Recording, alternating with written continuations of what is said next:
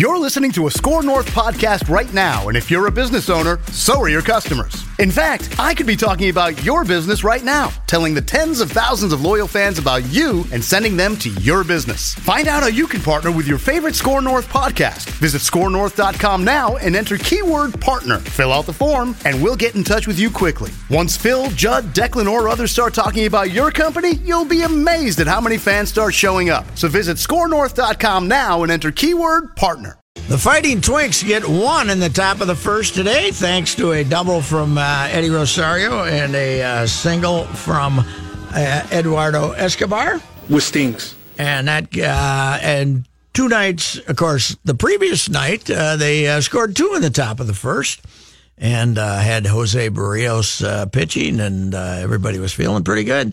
They didn't score the last 8 innings on Wednesday night, and they didn't score the last 8 innings. Today, they lose again. But it was against that vaunted Detroit Tiger bullpen, Patrick. Michael Fulmer's okay. 7 innings, 5 hits, 1 run. And that Boyd's okay, too. But when you get him on the ropes, you shouldn't then go the next 5 innings without getting a hit. Yeah. Right? Yes. Yep. You would think so. And Jimenez and then Green. By the way, Green has 17 saves for that team, which means he's finishing every game. You know, Gardy. But here are the numbers after today's game. Brian Dozier, 230. Eddie Rosario, 310. That's good. Yeah. Eduardo Escobar, 290. That's good. Yeah, it's my guy. Logan Morrison, 187. 187 after an 0-4 today with 2 strikeouts. Max Kepler, 229. We were talking about the improved Max Kepler about 3 weeks ago, right? Now he should just face left-handed pitching. He is terrible. 0 for 3. He had 2 strikeouts today, completely screwed up. Robbie Grossman, the man who somehow is going to get 600 at-bats for this team, he's at 225 now. But hey, he still gets that walk every other day, so that's good. Jake Cave, 1 for 4. 0 for 4. We got rid of him after the game. Set him out. 211 he's batting, although he did this time hit a home run. Mitch Garver, 2 for 3. A double and a single. He's up to 235. And then E, as I call him, Adrianza, he's 250. So you got a lineup, ladies and gentlemen, where the first hitter's hitting 310, the second best hitter's hitting 290, and then you go down to 250, and everyone else is hitting 235 or less. It's just ridiculous. 235 or less. It's embarrassing is what it is. It is. And the problem is you're finally getting good pitching. Your starters have been, for the most part, pretty good every time they've gone out there. And you can't hit the ball against Detroit. People are trying to figure out, they sent Sano to single A with his, I think, 203, I think I noticed today. Did he finally get up above 200? Thank goodness. 203, and they send Jake Cave back. With Cave going back as a center fielder, that's got to mean they're activating Buxton. I've decided. And Joe, right? Joe obviously is going to be there, but Buxton has been working out in Detroit, running around, blah, blah, blah. And they have decided that, I guess, rehab doesn't do him any good. Well, yeah, every time they just send him on a whine. rehab assignment, he gets hurt. And every time you think he's going on a rehab assignment, somebody doesn't catch a ball in the outfield, and they say, the hell with it. Let's get Buxton back here and let him catch it. If he hits 160, that's fine. So that would be my guess, that Buxton's being activated. So we got 97 left, we figured out, right? 97 games left in the season? This is, they've had some horrendous teams, that's for sure. 2 years ago they lost 103 and they were terrible, and of course the whole first 4 years from 2011 to 14 it was brutal. This is one of the most boring teams they've had. Mm-hmm. Just when nobody can get a hit, it's boring. Is this the most inexplicable punchless? Because we've seen some bad Twins lineups over the years. Yeah. Is this probably the most inexplicable? Well, because of the supposed talent that's supposed to be in there. And they've had some injuries, but still. Yeah, it could. 11 was one of the biggest surprise failures ever. Sure. They went from 94 to 63. Yeah. But a lot of injuries and stuff then. But this lineup, we didn't think it would be inept. Well, let's face it. You figure, okay, Logan Morrison won't hit in April, and then he'll be fine. And he's hit 187. He's releasable. He's releasable. Don't you think? Oh, well, yes. But at this point, what are your options? Well, your options are, Chris Carter. Try him. You might as well at this point, right? He'd be a phenomenon. I don't know. But it is absolutely horrendous. They can't hit. They had about, when was it, 2 weeks ago, they had 2 straight games, and everybody said, okay, they're ready to start hitting again. Look at those numbers. And as I said, we're not giving Dozier enough heat. This is brutal. I saw this today on the page 2, and Randball stole it from Gleeman for the page 2 in the Trib today. Did you guys see this? No. Mm-mm. Brian Dozier in close and late spots. In other words, I guess that's 7th inning and later when it's a 2-run game. Or a 1-run game or something, yeah. 2014, 177. 2015, 229. 2016, 177. 2017, 176. 2018, 159. He's consistent, at least. That's, I don't know. What's wrong with him? He can't. Well, we had Buster tell us, last week that there are good hitters, who are really having trouble handling the velocity, the increased velocity, and the Dozier was one of them. So Dozier's batting average on the fastball is way down. And I'm not here to dispute that. He's 100% right. But then when you look at him, the pitchers he faced in this series alone, I don't think any of them would be considered high-velocity pitchers. Fulmer is. He throws hard. Okay, but Boyd is more of a trickeration, but he's got a good fastball, but not 96. And I can't even remember who pitched Tuesday. Do you know? It was the young kid. I can't remember his name right now. Well, plus it gets the bullpen now that Jimenez throws hard. And then you look at, they have 3 games against Cleveland, this is the only hope they have, and they're not going to make the postseason, but that's the only hope they have is to win the division.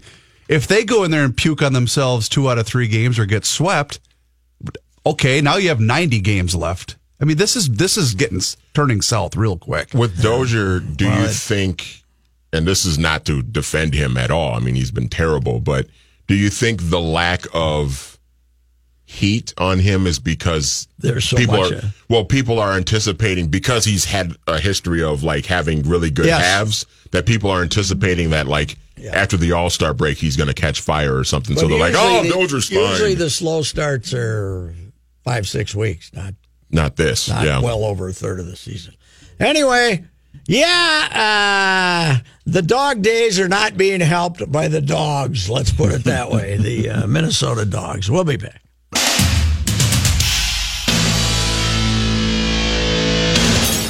Tim Yoder, VikingUpdate.com.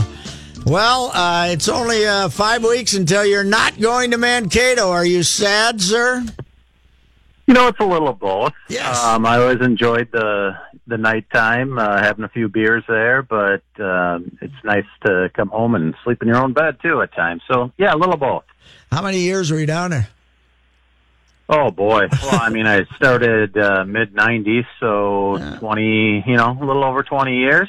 I bet it would last me a while. It's a little sad for the folks down there, I would think, huh? Not having it. They kind of look forward to the people coming to town. Yeah, and I think some of the fans like the smaller town experience, especially those coming from outstate that don't want to deal with the traffic in the Twin Cities. And, the businesses are really going to take a hit. I would imagine it's probably over $1 million hit to them to not have, all the fans there. And they have that Rib Fest that's usually toward the end of training camp. And So yeah, I think it's gonna hurt him a bit down Jake's Stadium Pizza might be a little less empty, a little less full than it was during the Vikings training camp. That's for sure. Yeah, Jake's Stadium, Johnny B's, Boomtown, all Tab on the Ave. All of those places are going to be hurting a little bit. What have you learned in OTAs and minicamp?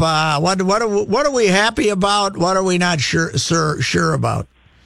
I think the Kirk Cousins addition is going to be good for them, although he struggled at times in the last day or two. But, the ability to stand in the pocket and throw the ball around, but also be able to scramble when needed, I think that's going to help them a lot. The receivers have looked really good so far. Thielen, Diggs, obviously. Rudolph's looked really good. And then, I think we talked about it a little last year around this time that Laquan Treadwell looked better. I would say he's continuing to look better. I think he looks like he's just more sure of himself, not getting down on himself quite as much. And it looks like Cousins is looking to him more than they have in the past. So that could be a good sign for the offense. Is he so when he's in there, is Thielen, who's in the slot then? Yeah, Thielen's in the slot a lot then. My expectation was that with Kendall Wright, they would end up putting him in the slot and being the number 3 receiver. But I think so far to this point, Treadwell's kind of earned the right to be out there as the number 3 guy, and then Thielen in the slot. Diggs can go in the slot as well. So that, they also like to have the option to move guys around and keep defenses guessing. And I think we're going to see more and more of that. Schirmer did a good job of it, I thought, but I think DiFilippo's going to do a good job of throwing overloads on one side of the formation, shifting and movements and all that sort of thing to, not only keep the defenses guessing, but also to give Cousins the ability to try to figure out what kind of defense they're running against them. Didn't Philadelphia just send guys all over the place? I mean, that's kind of, you didn't know for sure who was going to be where, right? Yeah, well, yeah, from an offensive standpoint, Vikings, to me, the biggest question still is offensive line. Yes. Last year they went all through preseason with all these different combinations on the offensive line, and then came up with something different for the regular season opener. And it wouldn't surprise me to see more of the same this year. I think the key is going to be once they get Pat Elflein back at center, at least it's my assumption that he'll be the center, and Nick Easton out at guard. What are they doing over on the right side? So far, it's been mostly Mike Remmers at guard and Rashad Hill out at right tackle. But, if Elflein comes back and then they have the option to move Remmers back to tackle, who's going to be the guard? So all that's going to be figured out. So you don't think that, even though that's kind of been a big story that Remmers is a guard, playing guard, and Remmers says guard's fine, you don't see any certainty that that's the way they're going for sure? No, I mean, once they get Elflein back, that's another interior offensive lineman. And then, do you have Easton, I would assume, will play one of the 2 guard spots, most likely left guard. And then, you're going to have Danny Isadora, Tom Compton, guys like that competing at right guard as well. To me, it all depends on how well Rashad Hill plays out at right tackle. If he's a little more consistent than he was last year, he can earn that spot, and then Remmers probably stays at guard. So, Isadora, I've heard various things. Some guy told me that who watched a lot of tape doesn't think he didn't play hardly at all, but doesn't think much of him. I guess watching him in practice, but then I've also heard the Vikings kind of like him. Well, I think he's still learning. I think he's going to need more experience to really be a threat there.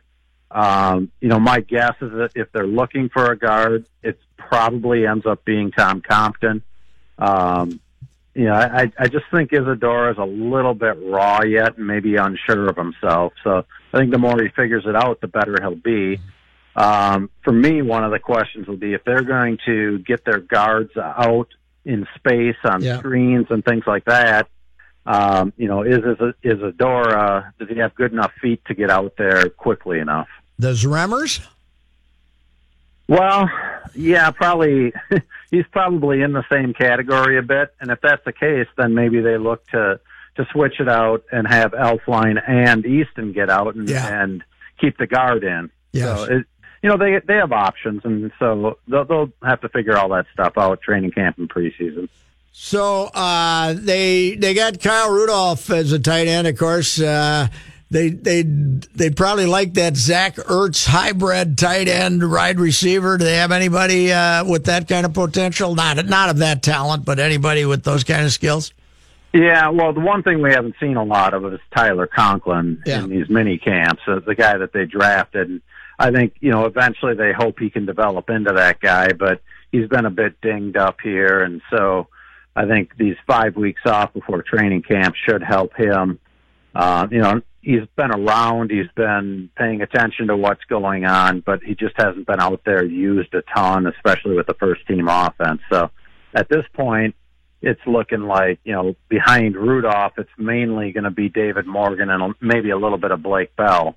But, my thinking is you're probably cutting down to 3 tight ends, and that could leave Bell out of the equation if they like what they see out of Conklin. Hey, with Sendeo hurt, I wonder if they're second guessing themselves. I mean, I assume he's coming back, but you only have Harris and Curse back there now. I wonder if they're second guessing themselves at all. Well, they put Terrence Williams back there in practice, I guess, but I wonder if they're second guessing themselves for not really doing something with that part of the secondary. Yeah, I mean, well, number one, Sendeo's still under contract for a decent amount of money, so I don't think they were ever planning to move him out of the starting spot. Curse has had some good days in minicamp. Anthony Harris has been there as well. But, I find it really interesting with Terrence Newman at safety because you've just got that wily vet who can really play well in pass coverage, and I think it kind of plays to his strengths.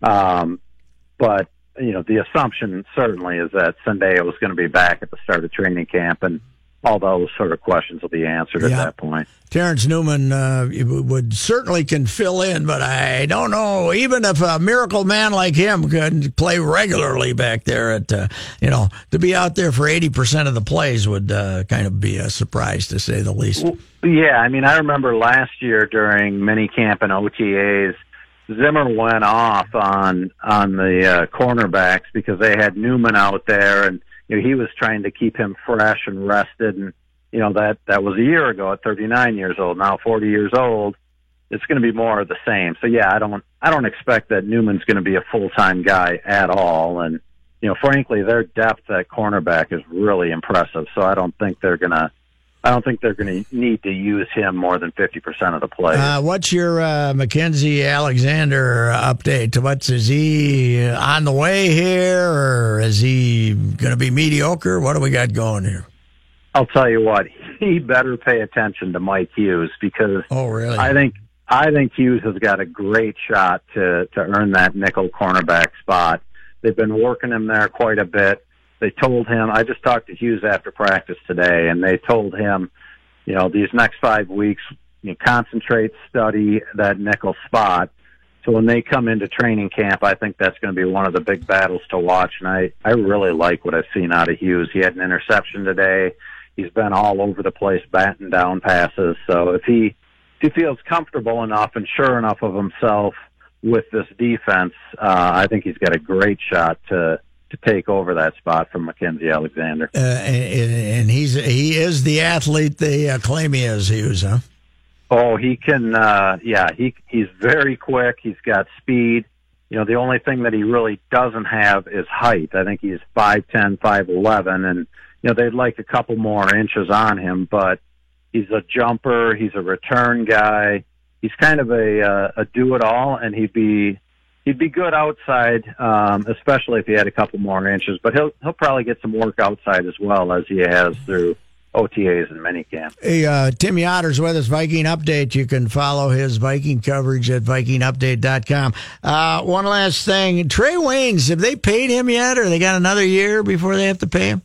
Yeah, they got another year before they have to figure that one out. So are they fully on board with him? I think so. I think some of it's going to have to do with how Hughes develops. But Waynes offers more height out there for one thing.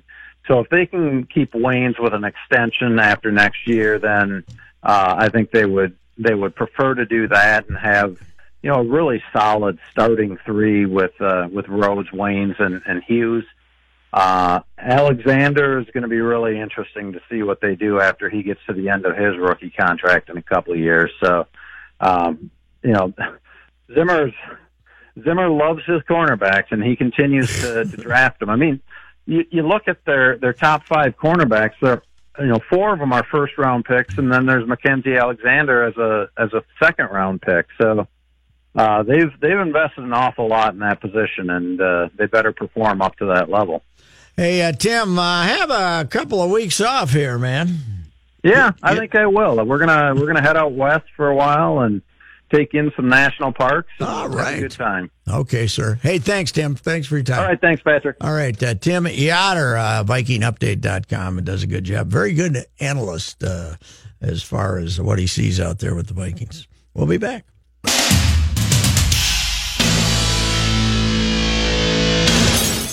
Hey, back to something we were talking about on the sports show that 30 years ago today, Jack Ferreira replaced Louis Nanny as the general manager. Mm-hmm. Loyal listener Lou reports that Nanny became the president on February 10th and announced at that time he was giving up the GM job at the end of the season. And therefore, if I made it sound like Lou Nanny got fired, he was the team president, so he would have had to fire himself. So Jack Ferreira came in, and that was from loyal listener Lou there. Okay. Perfect. Okay. Just some guy named Lou. I don't know. Sure, some guy named Lou. All right, here's Johnny. Thanks, Patrick. This update sponsored by Account Temps. Do you need accounting and finance professionals for long-term or recurring projects? If so, Account Temps salaried professional service may be the right solution. Visit AccountTemps.com. Account Temps, a Robert Half company. Twins lose to Detroit today. After the game, they optioned Jake Cave back to Rochester and Miguel Sano to AAA Fort Myers. Why send Sano all the way to Fort Myers? Here's what manager Paul Molitor had to say when asked that question. With stinks. No. That's all I got to say. Oh, I'm sorry. Just overall picture of all the things that he needs to do to be the guy that we think he can be. He's an important part of what we feel we will be eventually. He's not there right now, and we have to take a step backwards here, and then we'll have to determine the steps moving forward. But we like our facility, we like our coaches, we like a lot of things about there that we can control a little bit more. The Twins moving on to Cleveland. I wonder if he's agreed to stay in the dormitory down there. So yeah. Where they can say control a little bit more. I wonder if that's what he's saying. Control what he eats, maybe. Yeah, but they do have delivery. Domino's does deliver. Twins moving on to Cleveland. They'll open up a 3-game series there tomorrow. They will make corresponding roster moves before the game. And Paul actually mentioning Joe Mauer's return as one of those today when he talked with reporters. In fact, the hotel that the bride and I stayed at, you could get seafood delivered. I did not know that. Wow. We almost took advantage of that one. Yes, right. Twins also announcing that infielder Gregorio Petit has cleared waivers and has accepted his outright assignment to AAA Rochester. I remember he was designated for assignment earlier this week when they signed Matt Belisle. A wonderful guy. Nice guy with 3 little kids running around like maniacs in the clubhouse. Vikings wrapping up minicamp today. They shortened practice by about a half hour. Oh, man, we must have been going good. No? Is it a bad sign that the Patriots shortened it by 2 days? Oh. We'd shorten it because we stunk? They shortened it because they had an alumni barbecue set to go. In fact, apparently there were alumni there watching the everything today, what was going on. Coach Mike Zimmer told reporters afterward, of course, that things went very well. Mm-hmm. He's happy with the progress of the team so far. Training camp starts late July for the team. At the U.S. Open, Russell Henley at 2 under through 15. Guitarist Russell Henley. He's also tied with Dustin Johnson, who's at 2 under through 12. 3 players at 1 under, 2 of them done for the day. Scott Piercy and Ian Poulter, they're both in the clubhouse. And Jason Duffner's through 11. He's 1 under. Tiger Woods, I think he's losing strokes as I'm actually watching. Yeah, he double bogeyed there on 13. He did. He's at 6 over now. 6 over. Tiger yeah. doubled. When you missed, turned, he 3-putted from 6 feet. He had the one that you saw he missed, and then when you turned around, he missed the other 2.5-foot putt, and then he finally put it in for double bogey. Yeah. Are we going to get that? Oh, my back. No, I don't know. We're going to get the yacht leaving on Saturday probably, or Friday night maybe. The yacht will start its southward journey. So Tiger, that's what we'd all probably do too, to be honest with you.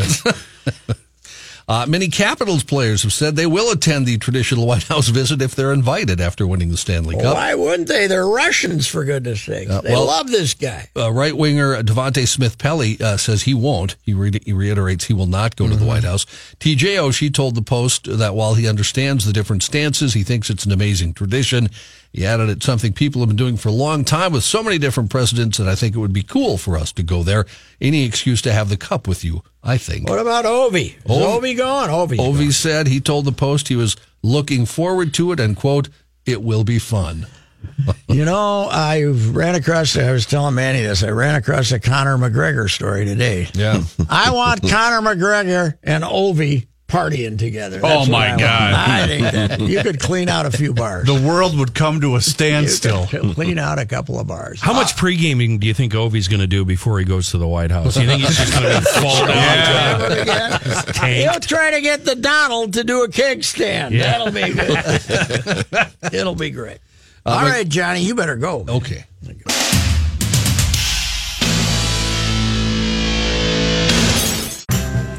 Webster, little Webster High School over right across the border here in Wisconsin, won the Wisconsin Division III championship today. Okay. Defeated St. Mary's of some a private school 8-2. They defeated St. Mary Catholic 8-2.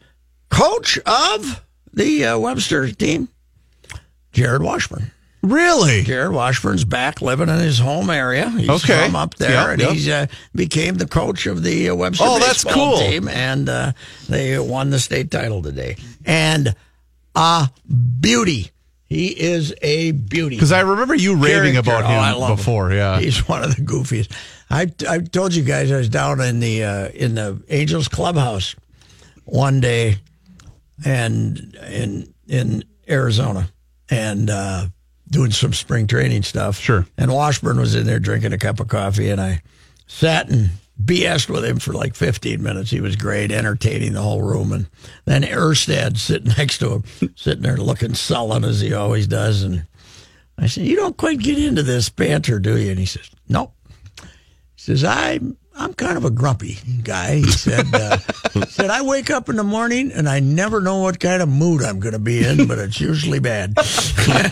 and Washburn's walking around. Both those guys ended up being coaches. Yes, yeah. One's coaching Nebraska, and hell, if Wisconsin ever revitalizes a baseball program, if we get rid of that jackass Barry Alvarez who killed baseball.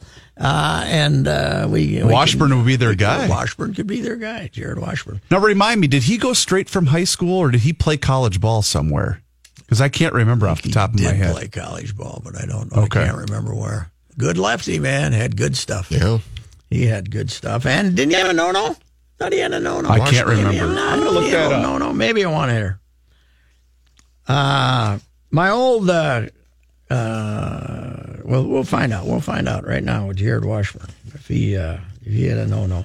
He's from he played 12 seasons. Holy cow! What do they list his hometown? Danville. His hometown is Danbury. Well, it says Webster High School. Okay, Webster High School. Danbury is the little town next door. Okay. A friend of mine owned a bar up there once in Danbury, and the Prior Lake youth, the hard-drinking Prior Lake youth, used to go up to Danbury, and you may never see them again for about 4 days. God, I forgot about this. In 2002, the year that they won the World Series, he finished 4th in the Cy Young voting. Oh, man. Holy cow. He was good.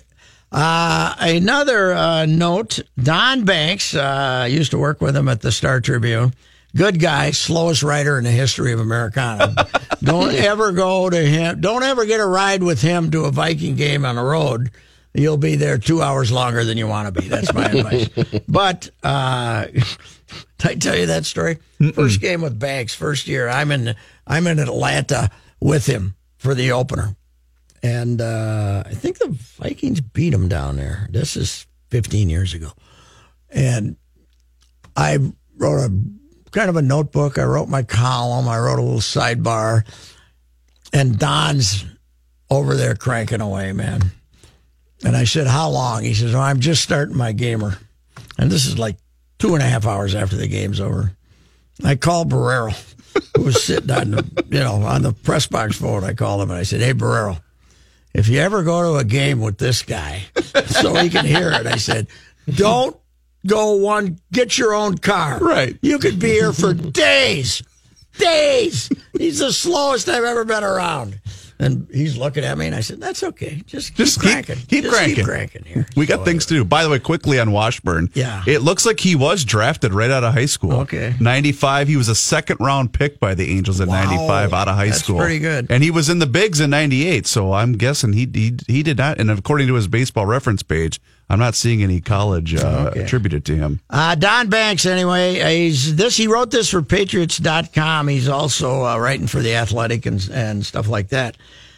The best records in this decade, in the first 8 years of this decade in the NFL. Okay. The regular season records. New England, 102-26. Pittsburgh, 85-43. Green Bay, 83-44-1. Okay. Seattle, 79-48-1. Denver, 76-52. Atlanta, 75-53. Pretty good. Baltimore, 74-54. They're still 20 games over. New Orleans, 74-54. This is in this decade, so 2010 through 2017. Kansas City, 72-56.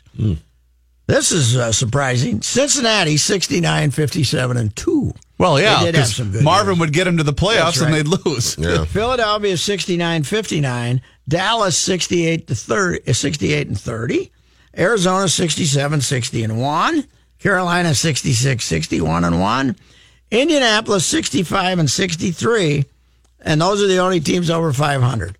Both the Vikings and San Francisco are 63-64-1 in this decade. And go back to the Indy record, too, by the way. And that's with their last, 2 seasons being horrendous.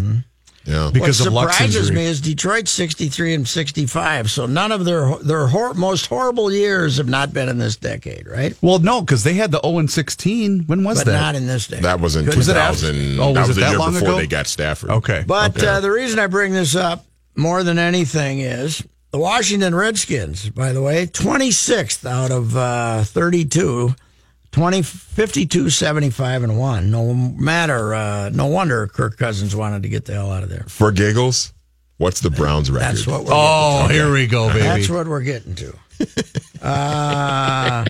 30th, Tampa Bay. Yeah. 47-81. Yeah, they've had Not a couple good. of number ones. 367. 31, Jacksonville. That's Jacksonville, yeah. 40-88. Wow. 313. And weren't they 13 Jacksonville, last year? yeah, 13-3 this year. Jacksonville. Weren't they they were 13? No, they were like Well, 10 then and 12 6. and... Well, no, weren't they really? They were 10 and 6, yeah. Oh, really? Okay. Yeah. 40-88. So that's 31st. That's pathetic, right? The Brownies, 29-99. Holy crap. 29-99. Well, In football, in 8 years, there's 70 games under 500. That's is hard work. Very difficult to do. well, when you Very go 1 and difficult. 15 one year and 0 and 16 the next year. Wow. The summary on the Brownies, the numbers are historic and mind-blowing. The 0-16 record of 2017, the 1-31 mark of 2016. 30 games 17. under 500 in 2 years. Cleveland has won 4 of its past 53 games. The Browns have finished in last place in the AFC North for 7 years running, and they were 5-11 in 2010. 5 coaches in the decade: Mangini, Shermer, Chudzinski, Patton, and Hugh Jackson. So anyway, congratulations, Brownies. You're dominating. And here you go, Patrick. St. Peter is asking you, I'll give you one more year. And you said, you better make me a Cleveland sports writer. Yes, that's right. That's right. I want to have a little apartment next to the Browns complex so we can ridicule them every day. All right, we'll be back.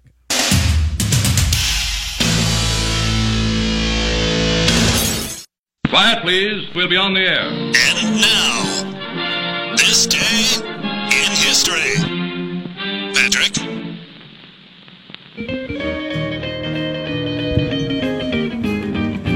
On this day in history, June 14th, 1974, 27-year-old Nolan Ryan started a game in Anaheim for the Angels against Louis Tiant. The game lasted, by the way, the game took 13 innings. 15 innings, excuse me. Took 15 innings, 402. 402. 15 innings, 402. 4-1 2018 playoff game. That wimp Nolan never even finished the game. He pitched 13 innings, threw 235 pitches. Oh, my God. 235 pitches. He was 27 then, and that was a rather noble effort on his part.